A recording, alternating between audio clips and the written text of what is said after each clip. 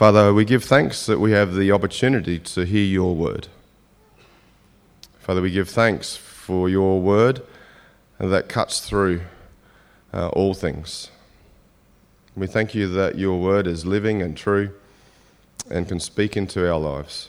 We pray this morning as we hear your word read and preached, that you may speak to us, that you may challenge us, that you may convict us, you may teach us, that you may help us to grow in our love and faith.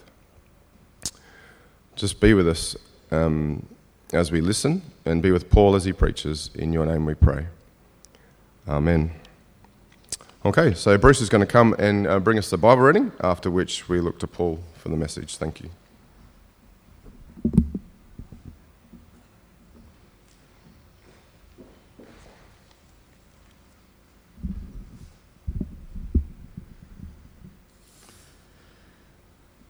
Beginning from Genesis 1, verse 27. So God created mankind in his own image. In the image of God he created them. Male and female he created them. God blessed them and said to them, "Be fruitful and increase in number. Fill the earth and subdue it. Rule over the fish in the sea and the birds in the sky, and over every living creature that moves on the ground." Then God said, "I give you every seed-bearing plant on the face of the whole earth, and every tree that has fruit with seed in it. They will be yours for food. And to the beasts of the earth, and all the birds in the sky, and all the creatures that move along the ground, everything that has the breath of life in it, I give every green plant for food." And it was so. God saw all that he had made, and it was very good. And there was evening, and there was morning, the sixth day. Thus the heavens and the earth were completed in all their vast array. By the seventh day, God had finished the work he had been doing. So on the seventh day he rested from all his work. Then God blessed the seventh day and made it holy, because on it he rested from all the work of creating that he had done.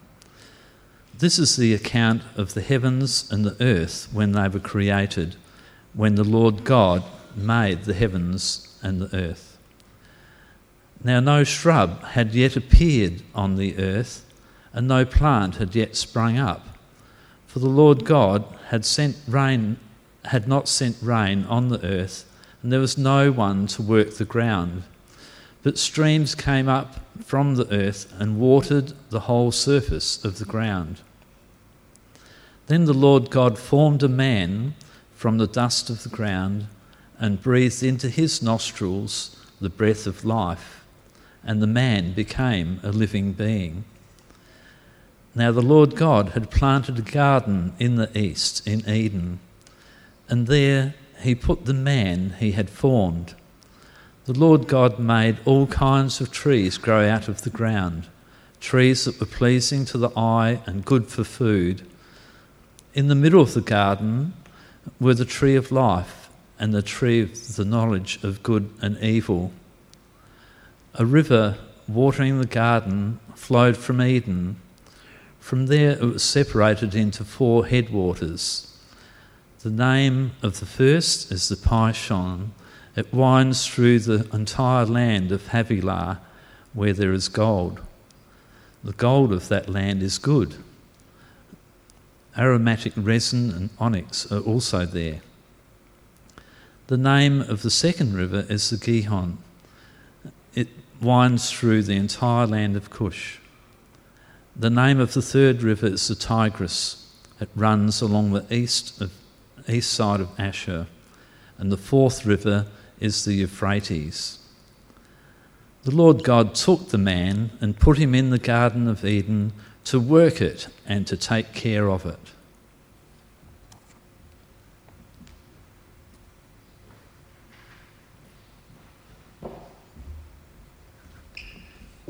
Thanks so much, Bruce.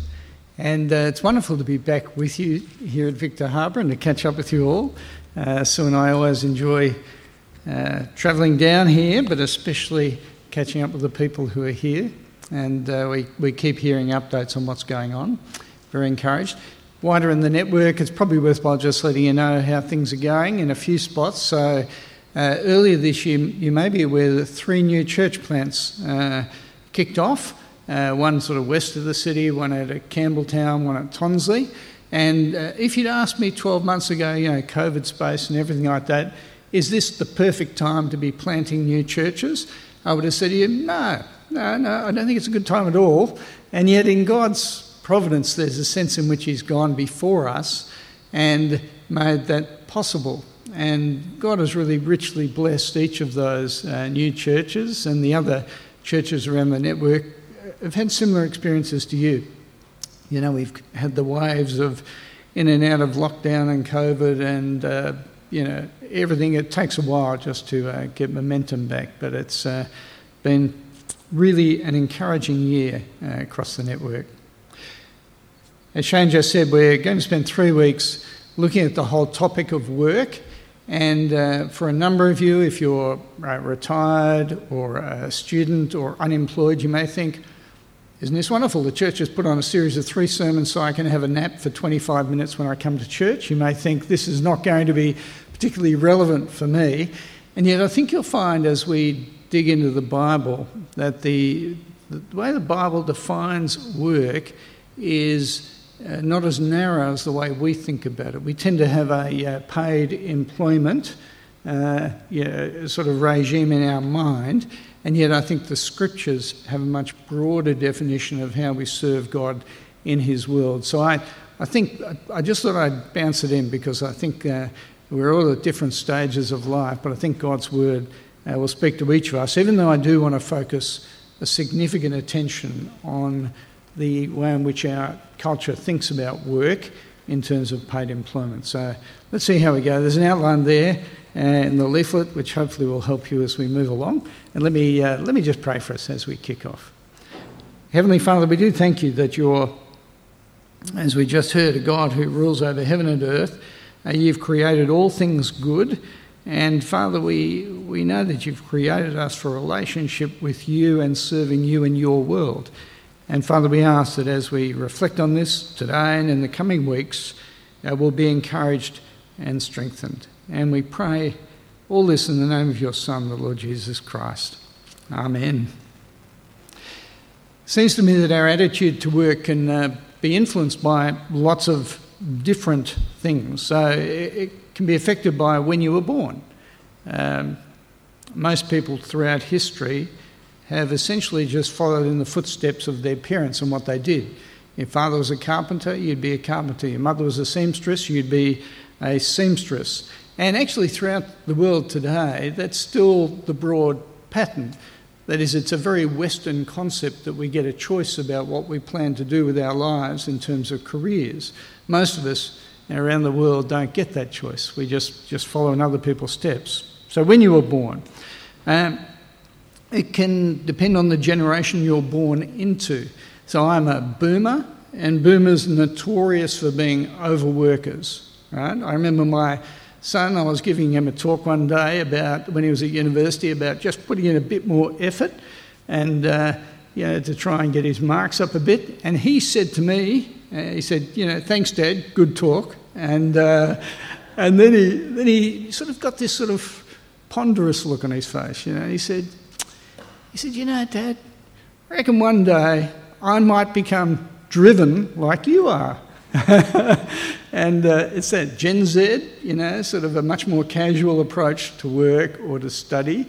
I still want just as much money, but just don't want to have to work quite as hard to get it. Sorry, I'm not trying to offend you if you're Gen Z, but, they're just different sort of approaches as we think about work. It can depend on your stage of life.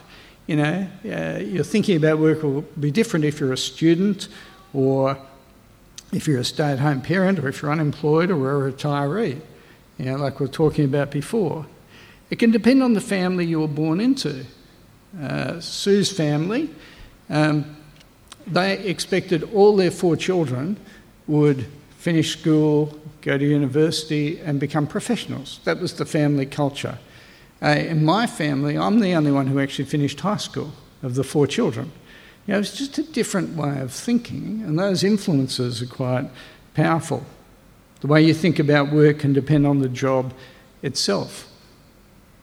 Some jobs suit our talents, and sometimes work is just there to pay the bills. And you might do it faithfully, but it's not something that really gives you much happiness or joy. But here's the thing, we all know that employment does occupy a big part of our existence. It's estimated that for an average Australian, you'll spend or you will have spent 100,000 hours in the course of your life in paid employment. And that's, in terms of time consumed, that's only second to the number of hours you sleep. So sleep, then work.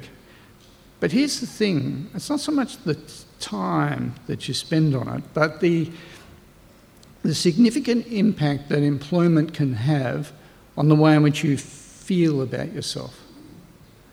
And you're in a social context, and just depending on your age, so these days I get into a social context and people will say, so are you retired? You know, I take offence at that and respond, but I don't take offence. But but often, what's the first social question that you get asked in a group? People you don't know. What do you do? Isn't that interesting? And I know that it's sort of polite and sort of helps us, get to know each other. But it's also a system of pegging, working out where we fit. So, where does work fit in God's schema for us in the world? That's what we want to look at. So let's dig into it. The Bible starts off, and we've just heard it read, talking about the fact that we are made to work. So the Bible kicks off with God, the worker, getting his hands dirty.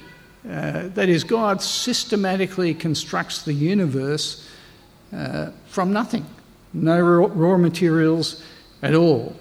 And he creates beauty, and he creates goodness. And as we heard that Bible reading, you know that he's intimately involved with his world. He's the one who sustains it. God makes people. Back in verse 27 of Genesis chapter 1, we're told God created mankind, or humanity, in his own image.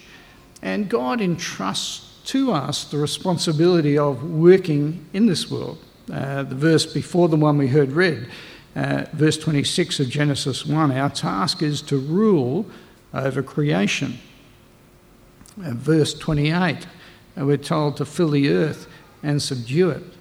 When you get to chapter 2, verse 15, we're told the Lord God took the man and put him in the Garden of Eden to work it and to keep it. Now here's the thing. God, the sovereign and all-powerful ruler of everything, he didn't have to create this way. He could have created a totally self-propagating world.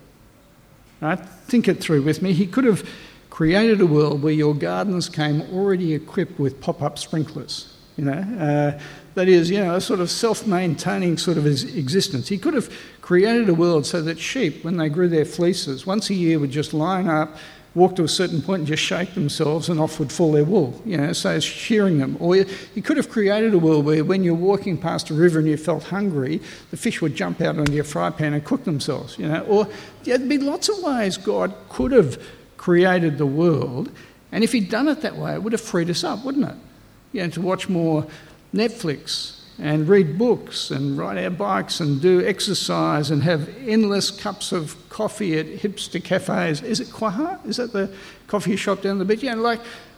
We just could have spent all our time doing that sort of stuff. But God has actually made us to work. And we're also created in the image of God, by which I understand that means God's made us to be creative and to get pleasure from being creative. Almost all of us get satisfaction from completing jobs in different ways. Whether it be, how many of you are gardeners, love working in the garden? Yeah, whether you see your garden flourishing, that gives you pleasure. Maybe painting a picture, or sewing, or servicing your car, or just achieving your job. Like most of you who know me will know I have zilch skill when it comes to handyman stuff around the house. Well, I am hopeless, right? And I remember a little while ago, we had this dripping shower head in our bathroom, just drip, drip, drip. And Sue had mentioned it a couple of times, gently and kindly, it'd be good if we could replace the washer, explaining to me there was a washer that needed replacing, very helpful actually. And then, but I've been putting it off. And then she went out one Saturday morning. I thought, now's the time. I'm going to get this done. So I pulled the shower head off and the tap. Not the shower head, but the tap, and replaced the washer, put it all back together. It stopped dripping. I felt inordinately proud of myself that I'd managed to replace this washer. As soon as Sue came home, I insisted she come straight into the shower and observe what was not happening anymore, right? I felt like going out to the front garden, just hovering around the fence so that when neighbours come past, I could say, what have you been doing today, I fixed the washer, So I think not true, you're probably much more skilled than I am, but most of us get joy from that sort of thing. But here's the foundational thing. If you're a believer, then your ultimate boss in this world is always God, no matter what you do. Listen from Colossians 3 verse 17. It says, whatever you do in word or deed, do it all in the name of the Lord Jesus, giving thanks to God the Father through him. Now, this is the big idea, right? That is, whether you're in paid employment, whether you're unemployed, whether you're a student, whether you're a retiree, whether you're a stay-at-home parent, we all have the same big boss, and that is God, as we serve him in our world, right? Created to work. Then as the Bible moves on, what we discover is that work, what we apply our hands to, will always have a fatal flaw. If we stopped at Genesis chapter 2, if the Bible finished there, then you would have to conclude that work was going to be just a terrific part of life. Totally everything in balance, everything would be wonderful. But by the time you get to the end of Genesis chapter 3, the third chapter of the Bible, the ideal is totally shattered. In Genesis 3, God, the big boss, he is rejected, and that rejection results in the corruption of everything in our world, including work. In Genesis 3 verse 17, God is speaking to Adam in the face of that rejection and pronounces judgment. He says, cursed is the ground because of you. Through painful toil, you'll eat of it all the days of your life. It will produce thorns and thistles. Do you pick it up? Work now involves pain. Work is frustrating. Through painful toil, you'll eat of it. It'll produce thorns and thistles. And we all know that's true. It's been really wet, hasn't it? So my lawn's been growing, but I haven't had a chance to get out and mow it. But here's the thing. Let's say we have a couple of fine days and I mow my lawn this week, right? It looks absolutely perfect. I reckon by the time Christmas comes around, I'll have to mow it again, It's okay, I do know you've got to mow it more often, but you know what I mean? Like, it just keeps coming around, doesn't it? You're just sort of stuck with that reality. Our work is hard, verse 19, by the sweat of your brow you'll eat your food. And then here's the thing, work is ultimately pointless. Verse 19 of Genesis 3, to dust you will return.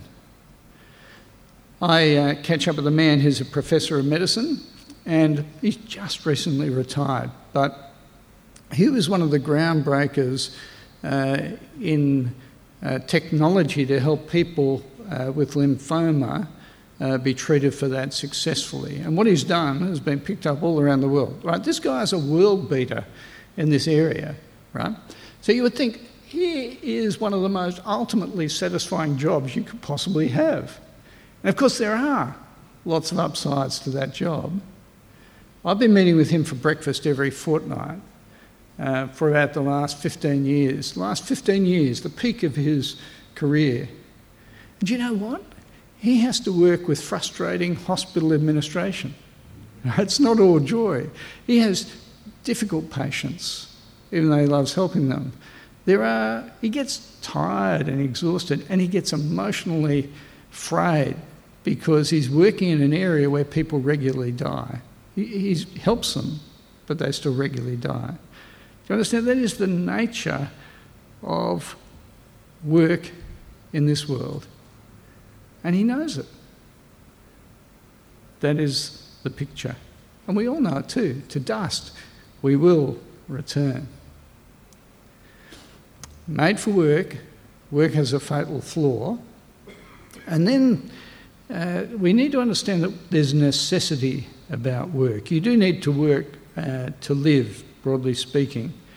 God in Genesis 1 and 2 sets up a world so that Adam and Eve are there to cultivate the world for their own existence as well. It's the same idea that gets picked up on regularly when you go to the New Testament. So a place like 2 Thessalonians chapter 3, Paul's speaking to the Thessalonian church and he says, "In the name of our Lord Jesus Christ, we command you, brothers and sisters, to keep away from every believer who's idle and doesn't live according to the teaching you receive from us." And then later in verse 10 of chapter 3, "For even when we were with you, we gave you this rule: the one who is unwilling to work shall not eat." We do work to provide for our needs, food on the table, for a roof over our heads, to care for our families, to provide generously for those who are in need, to be able to give away money for the work of the gospel in different areas. But can I just be clear, having said that about 2 Thessalonians chapter 3, it's talking there about those who won't work, not about those who can't get work.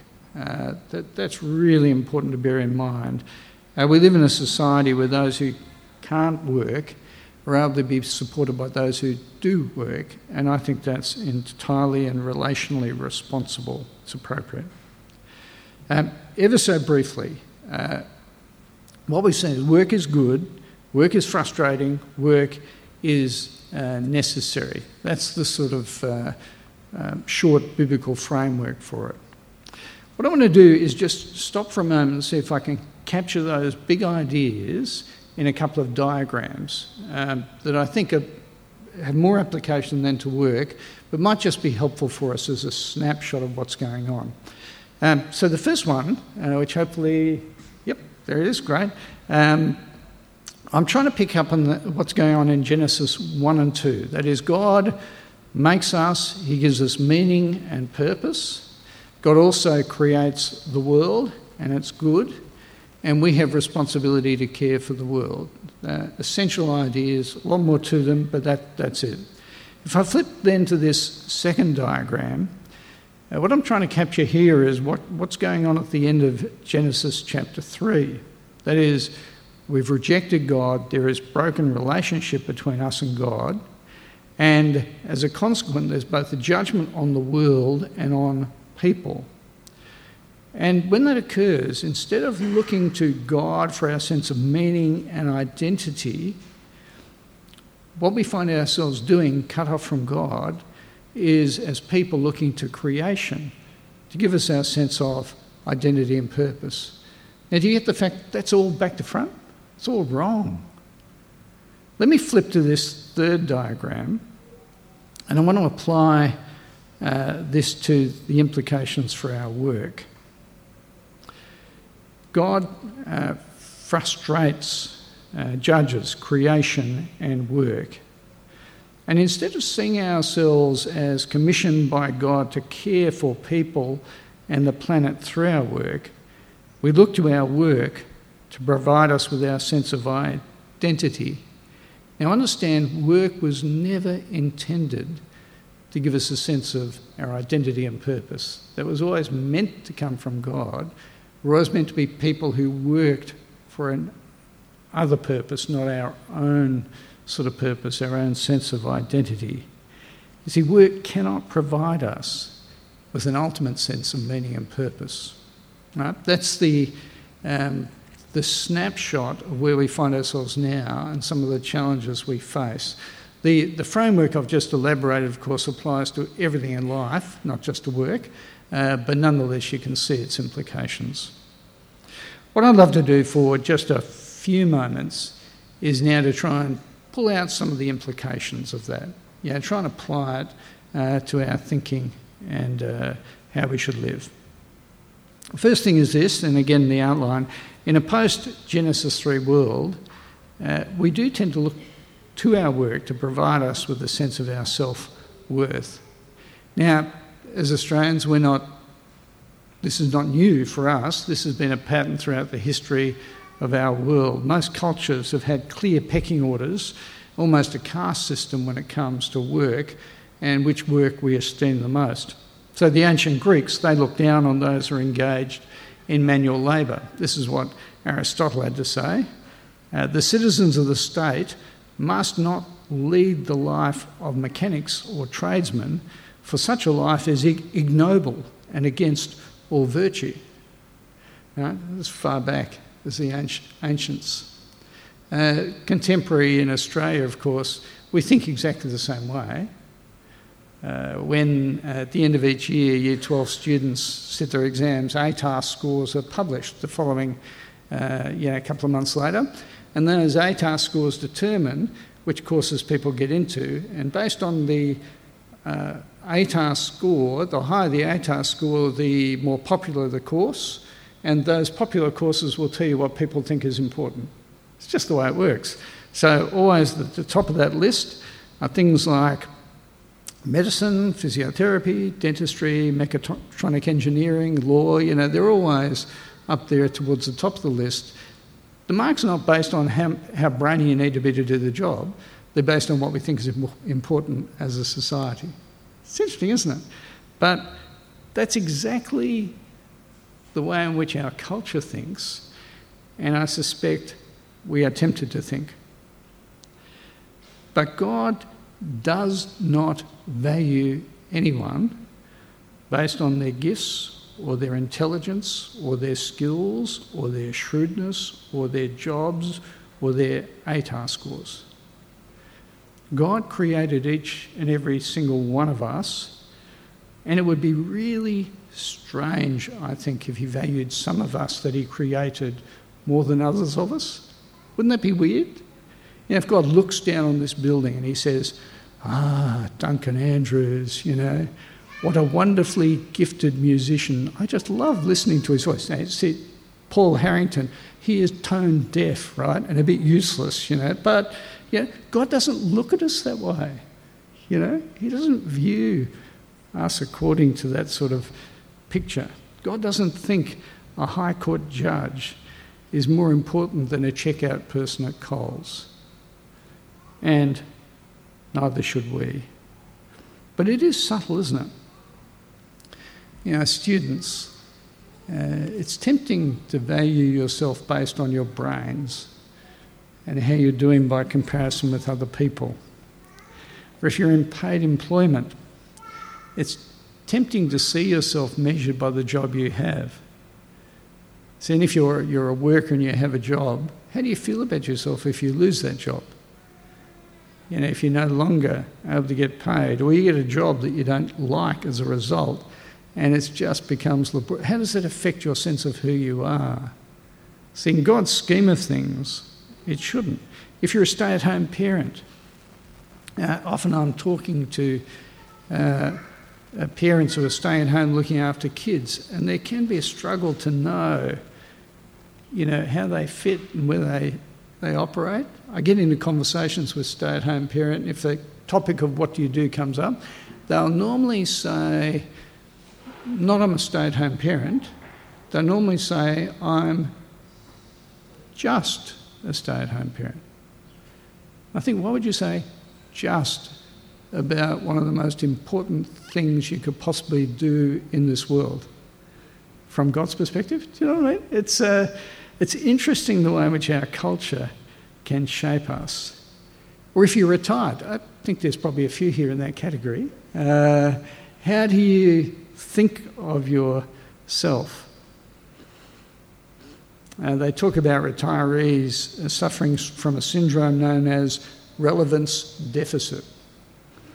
The sense of the way in which they feel like people view them as a result of them being retired. So let me ask you, for those who are retired, if the issue of career or job comes up, do you describe yourself as a retired, teacher, baker, doctor, accountant, or are you comfortable with the position in life you have right now under God for serving Him in this world? How do you see yourself? How does God see yourself? How do you match those two together? Do you understand what I'm saying? The job or the lack of job have nothing to do with our value in God's eyes. Really important to have that in place. Second thing I want to talk about applicationally is if you are working or you're thinking about work, paid employment at this point I'm primarily focused on, does God want you to fulfil your potential at work?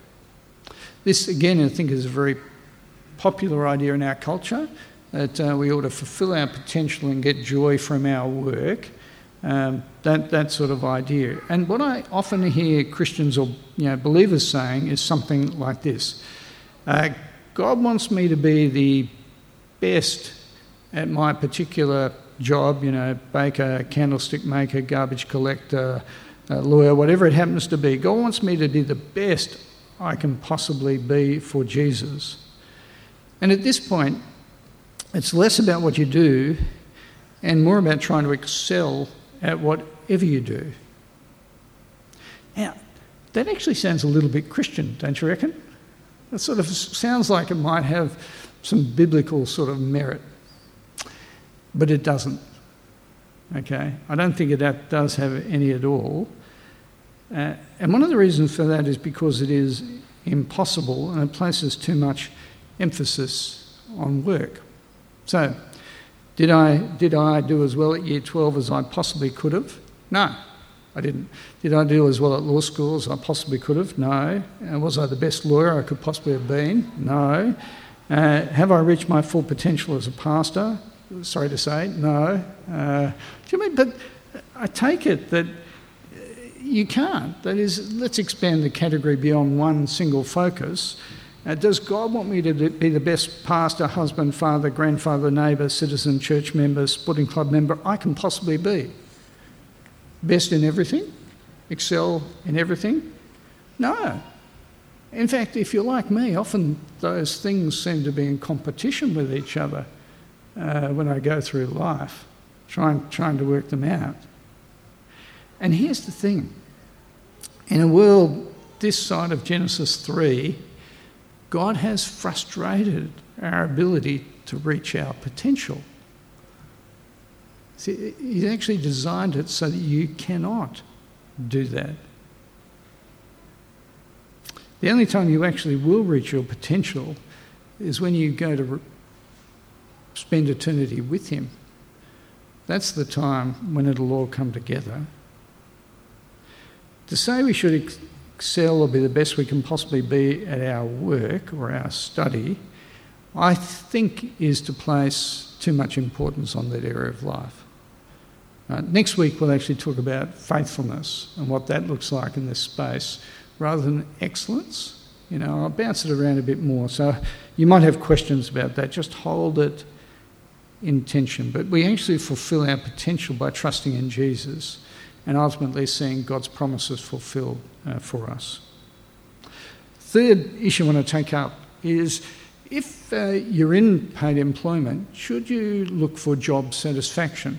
Is it a good thing to look for, not to look for? Let me read you from Ecclesiastes chapter 3, verses 12 and 13. The writer says, I know that there is nothing better for people than to be happy and to do good while they live, that each of them may eat and drink and find satisfaction in their toil. This is the gift of God. Now, understand it is good to have work, and it is a bonus if you enjoy it. Right? That's a good thing too. But it is unrealistic, I think, to feel that you're not going to have struggles with work. There will be stress. It will be difficult. There'll be troublesome colleagues, unreasonable clients or patients, dishonesty, exhaustion, tedium, that comes with work. I love being a lawyer. I love being a pastor. But at the end of the day, it's only God who can satisfy our deepest longings. Just a word of caution, if you enjoy your work, that is a good gift. But there is a danger with that. There's a risk. Because if you enjoy it, you'll be tempted to dedicate yourself more to it because it feeds you so well, because you enjoy it so much. So there's that danger of idolatry, I think. And it will potentially squeeze out other things that are important in your service of God. So for some of us, that's something that we need to think about. Last point of application, what about work and money? Should, as believers, should we aim for jobs that pay more money? Or should we change jobs if we're offered more money to work elsewhere?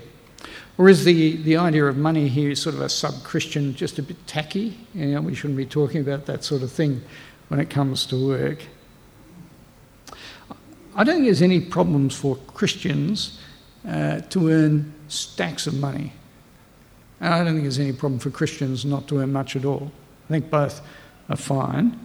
In 1 Timothy chapter 6 in the New Testament, Paul there talks to Christians about how they should think about their wealth.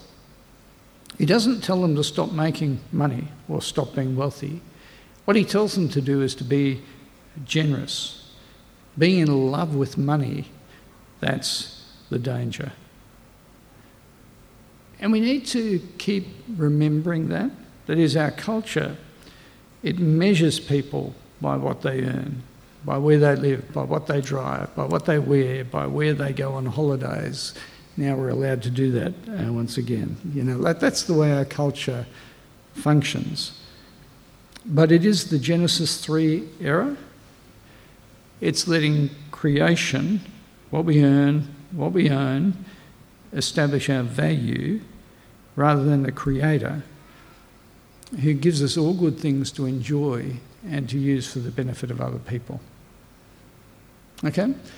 Ever so brief snapshot of work in this world. The Bible tells us we're made in the image of God, and that does involve working. It actually reflects the character of God, the Creator. It's satisfying, it's dignified, it's enjoyable to work. But this side of Genesis 3, even the best of work will be frustrating and tedious. I think here in Australia, we as a nation, we overemphasise the place of a job or the place of a career in providing us with a sense of who we are. And for those of us who are believers, we are tempted to put a Christian gloss on that cultural norm and adopt it and try to Christianise it. Can I say as clearly as I possibly can, our work, whether you're working, retired, unemployed, our work has nothing to do with our value as people. It is just one way, one aspect in which we serve God in His world. So, we'll keep exploring this in the next couple of weeks and just bounce it around together. Can I pray for us? Let's pray. Heavenly Father, we thank you that when we look at your word, it is just so profound in shaping our sense of who you are, where we sit in relation to you, what it means for us as we live in your world. And Father, we pray that these truths will find their way into our hearts and minds, into our very bones, so that we'll constantly be shaped by the renewing of our mind, by your word and spirit, as we seek to honour you in your world. And Father, we pray this in the name of the Lord Jesus Christ. Amen.